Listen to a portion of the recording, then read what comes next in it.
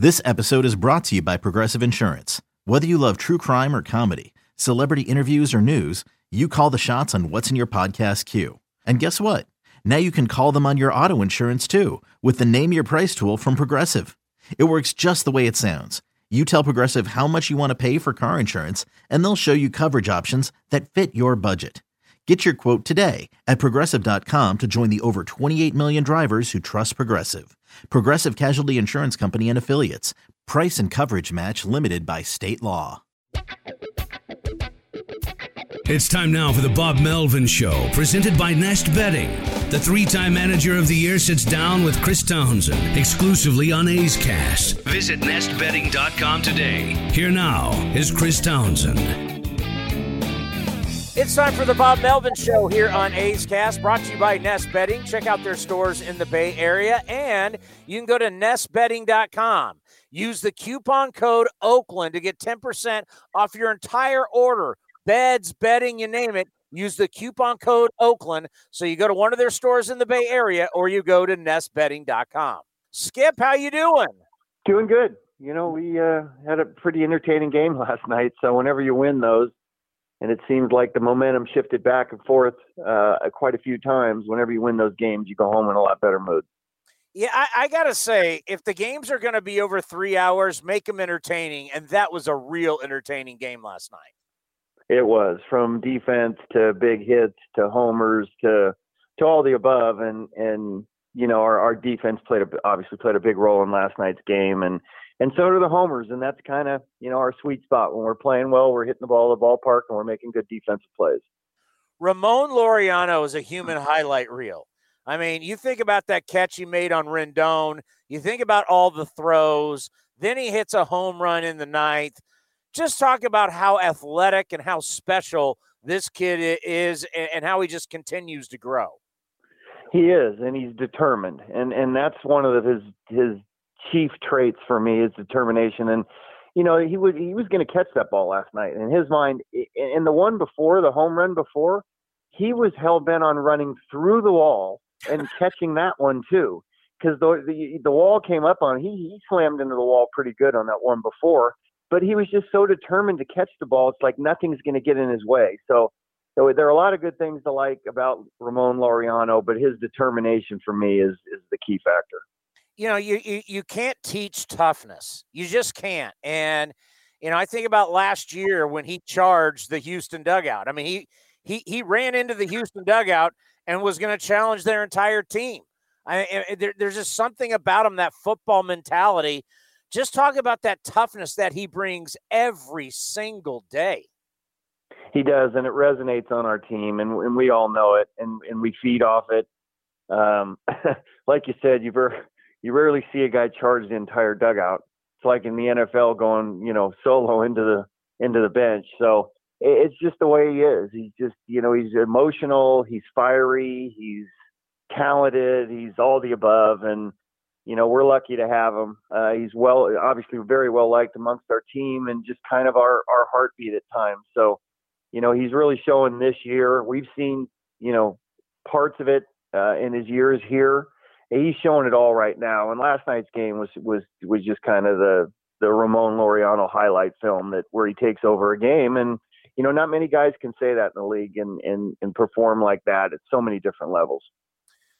How nice is it to have Chad Pinder back healthy, and it helps with your versatility and your depth?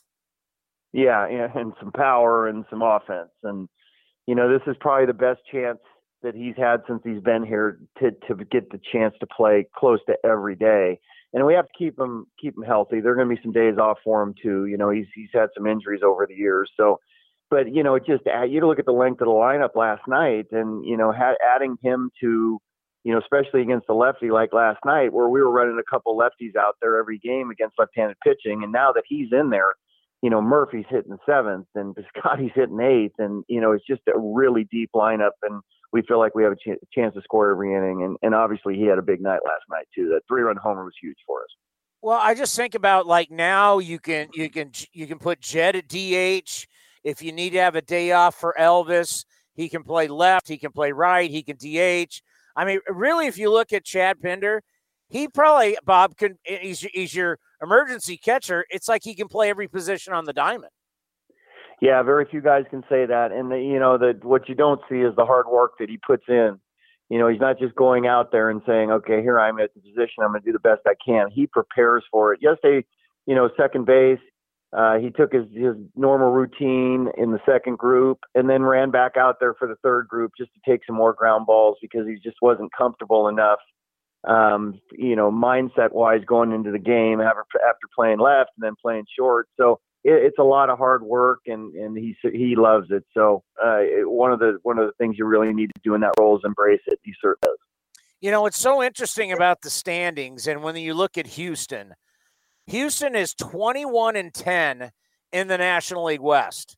And it feels like the A's, you guys haven't played in the West at all. I thought you got traded to the East or the Central. What's it like for you guys finally getting into division and playing divisional opponents and only seeing the Angels for the first time? Yeah, usually it seems like we play the Angels right away and play them a lot. So, it's just the schedule's just different this year. We saw some teams that we haven't seen in over a year, recently, and it's always nice to get familiar with them again.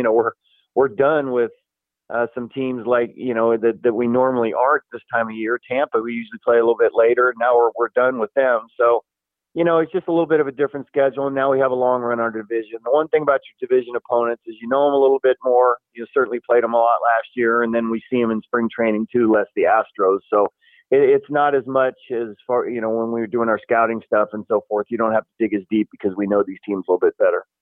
How odd is it managing against the Angels and there's no Mike Trout and there's no Albert Pujols?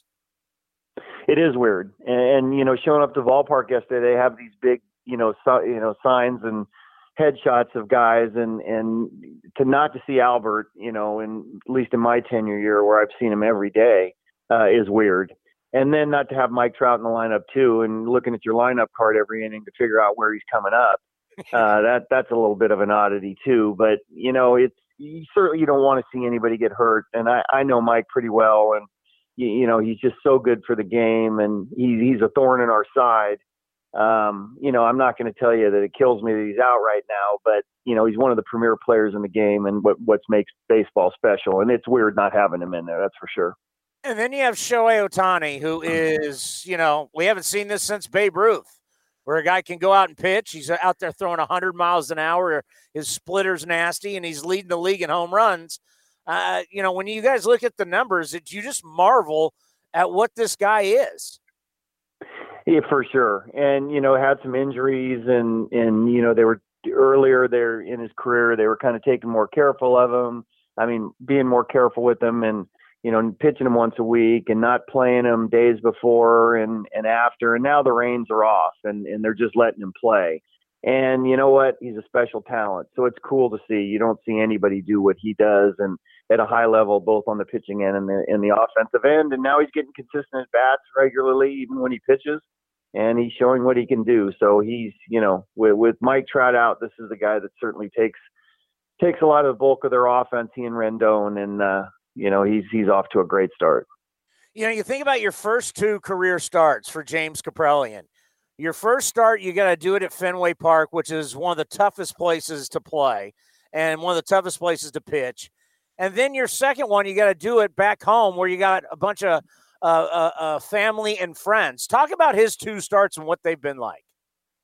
Yeah, welcome to the big leagues. And whenever you get your first start at Fenway Park, that gets your attention. And for him to work out of the first inning like he did there, and then, give us 5 innings and get a win, it kind of makes you feel like, okay, maybe I do belong. And now your next start's at home in front of friends and family and so forth. But I think yesterday's start, I don't think there were the nerves that there were in Boston. I think there was just more excitement and being able to pitch, in a place that's going to be special for him. And he's going to look forward to pitching here, a lot in his career where he grew up. So I performed really well again last night, and really picking up the slack for where we're down a couple of starters right now. And that's why you have this type of depth. And he's kind of, for the first time, really showing what he's capable of doing, and why we made the trade that we did for Sonny Gray.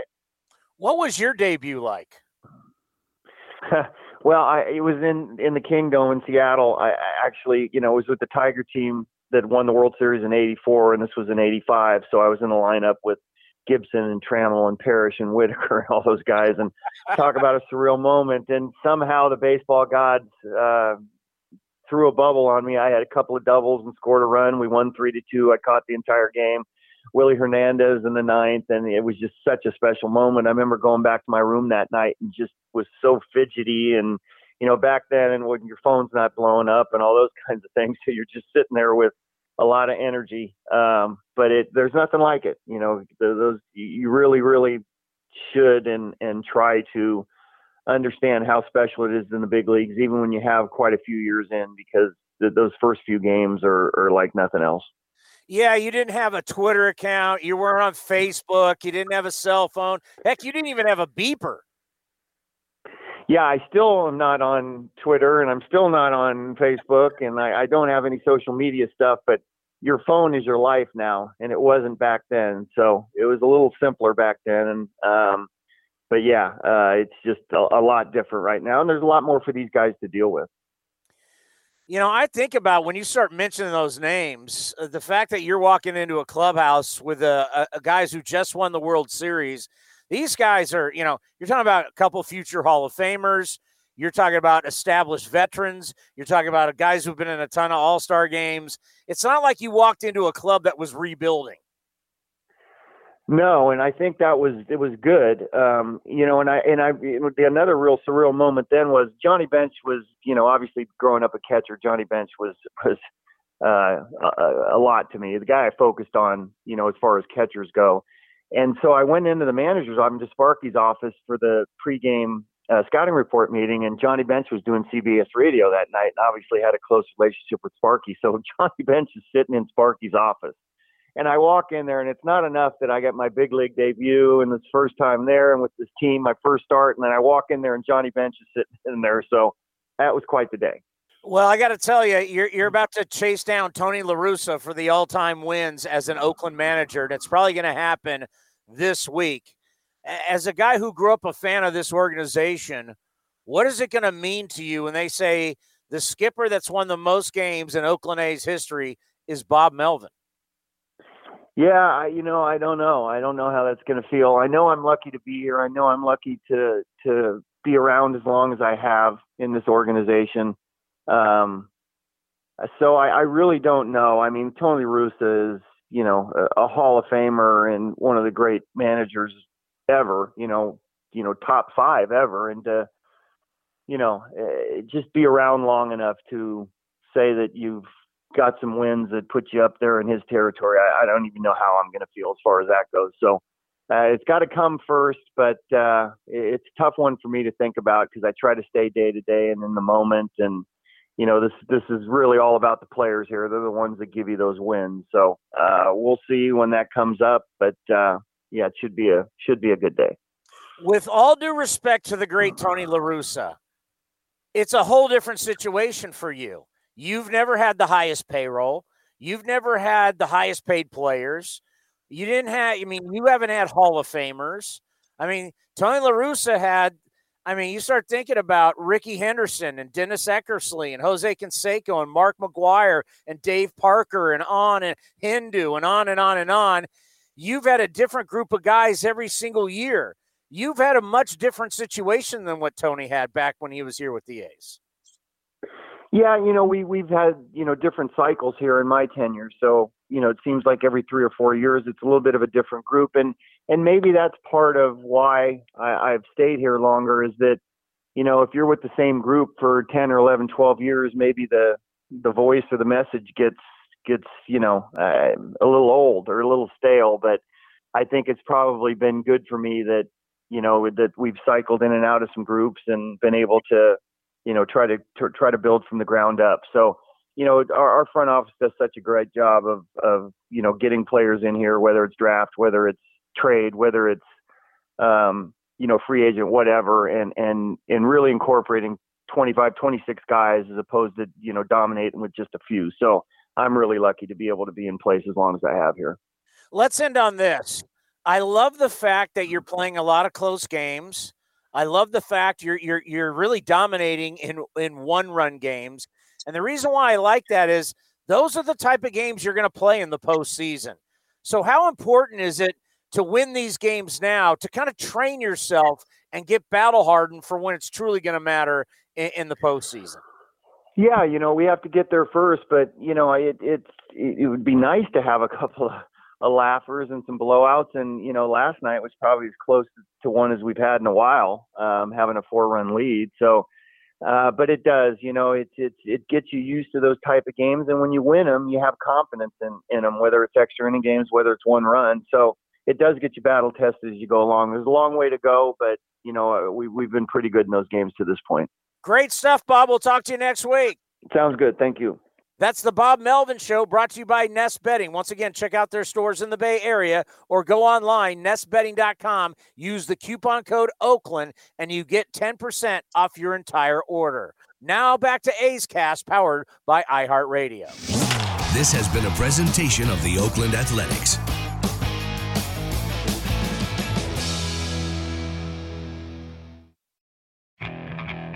Okay, picture this.